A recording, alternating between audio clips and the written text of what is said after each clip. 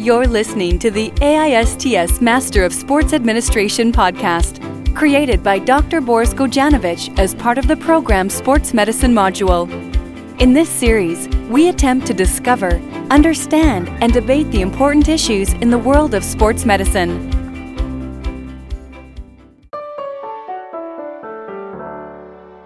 Hello everyone and welcome to the AISTS Med podcast. This episode will be on what happens to individuals when they climb Mount Everest.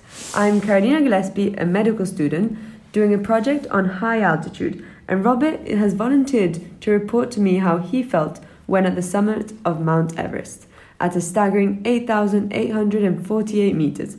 Robert is with us today after successfully completing his climb, and we will hear our short summit recording as well as his first live feedback after the mission.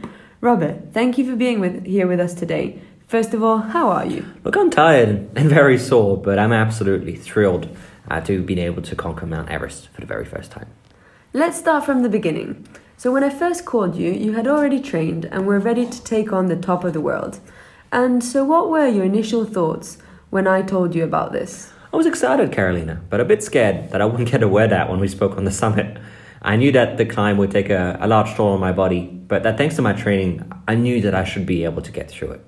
And so it was really interesting for me to find out what was going on in my body. So, can you tell me as well, I'm interested, what actually interested you in doing this study in the first place? Well, Robert, I wanted to examine how your body coped with the climb. As for the listeners who don't know, when anyone goes over 8,000 meters in altitude, it is considered the death zone, where the amount of oxygen is insufficient to sustain human life for an extended time span. Anyway, let's listen to what came out of it then and give our listeners a sense of what it's really like up there. Sounds good. Robert, can you hear me? Loud and clear. Congratulations on making it to the summit of Everest. What a huge accomplishment. Let's quickly look at how you're feeling. Tired and a bit out of breath, but all good. Are you suffering from headaches? Small headaches, but nothing serious. Are you suffering from shortness of breath? No, I've used extra oxygen the whole way.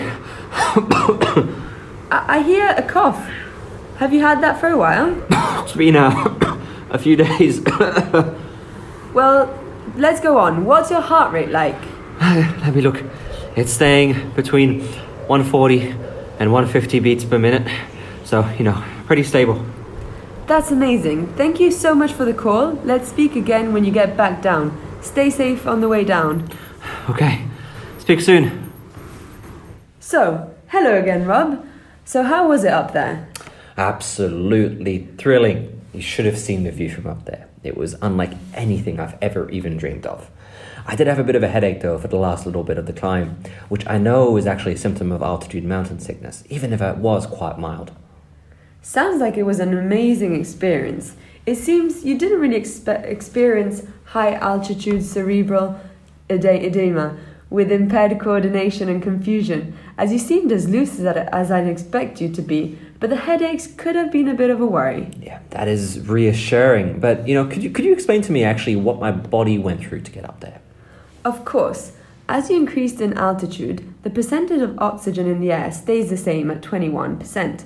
However, the particles were further apart. Therefore, even if there was the same percentage of oxygen when you felt that there was less oxygen. So up there, if you took off your oxygen mask and took a breath, it would have felt like there were a third of the oxygen that you have now at sea level. This was the main reason you had to acclimatize before attempting the climb. Overall, less oxygen went to your blood, which meant less oxygen to your brain and other organs.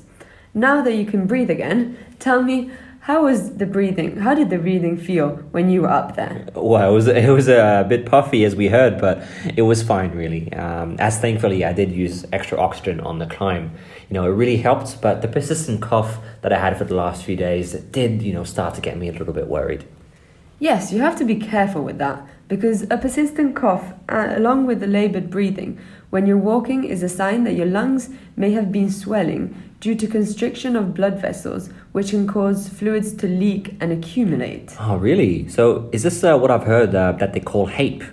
Yes, exactly. It's called high altitude pulmonary edema, and it gives you symptoms like a bluish coloration of your skin, really quick breathing, and a fever. So for anyone wanting to climb the mountain, I would actually think twice and be careful about staying at the top for too long. Yeah, this is definitely something worth noting.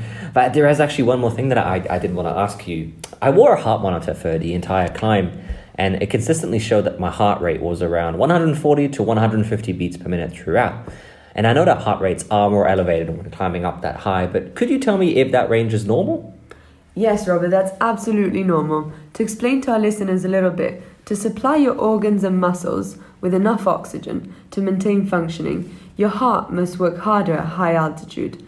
This results in an increased heart rate and explains why it may feel like your heart is pounding out of your chest even when you're at rest. Well, I'm glad you're making it this easy to understand because, to be honest, I actually don't remember much of our call because I think that my brain wasn't quite all there when I was at the top.